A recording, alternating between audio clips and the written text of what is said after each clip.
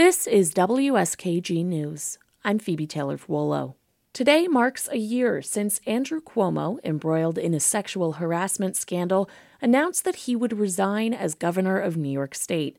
His successor is now leading in the polls for election, and Cuomo is absent from the political scene, although not completely forgotten. Karen DeWitt has more. On August 3, 2021, State Attorney General Tish James released her report that investigated allegations that Cuomo sexually harassed multiple women. He was also accused of assaulting one woman.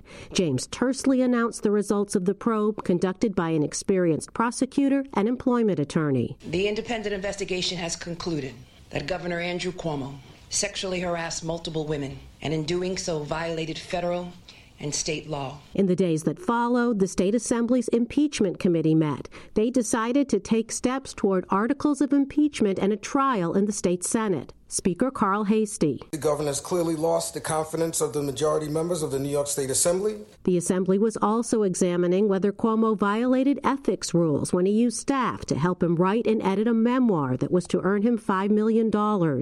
And they were looking at the administration's policies on nursing homes during the height of the pandemic and whether the decision to send back patients who had COVID from hospitals to nursing homes led to thousands of deaths. Cuomo called James' report false. He said that his conduct toward the women was misconstrued, though he admitted his behavior may have been dated and inappropriate.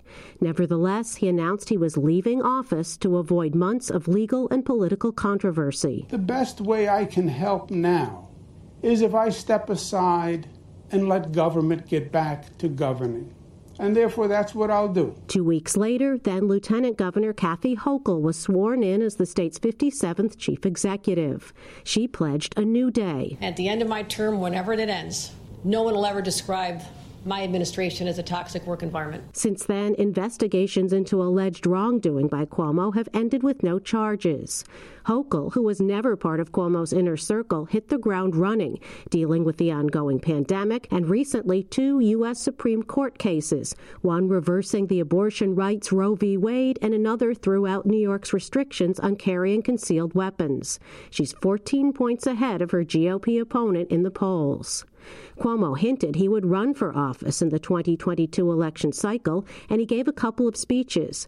But the deadlines to register to run as a Democrat and then an independent came and went with no action. Steve Greenberg, spokesman for Siena College Polling, says this November will be only the second time in 44 years that the name Cuomo has not been on a statewide ballot.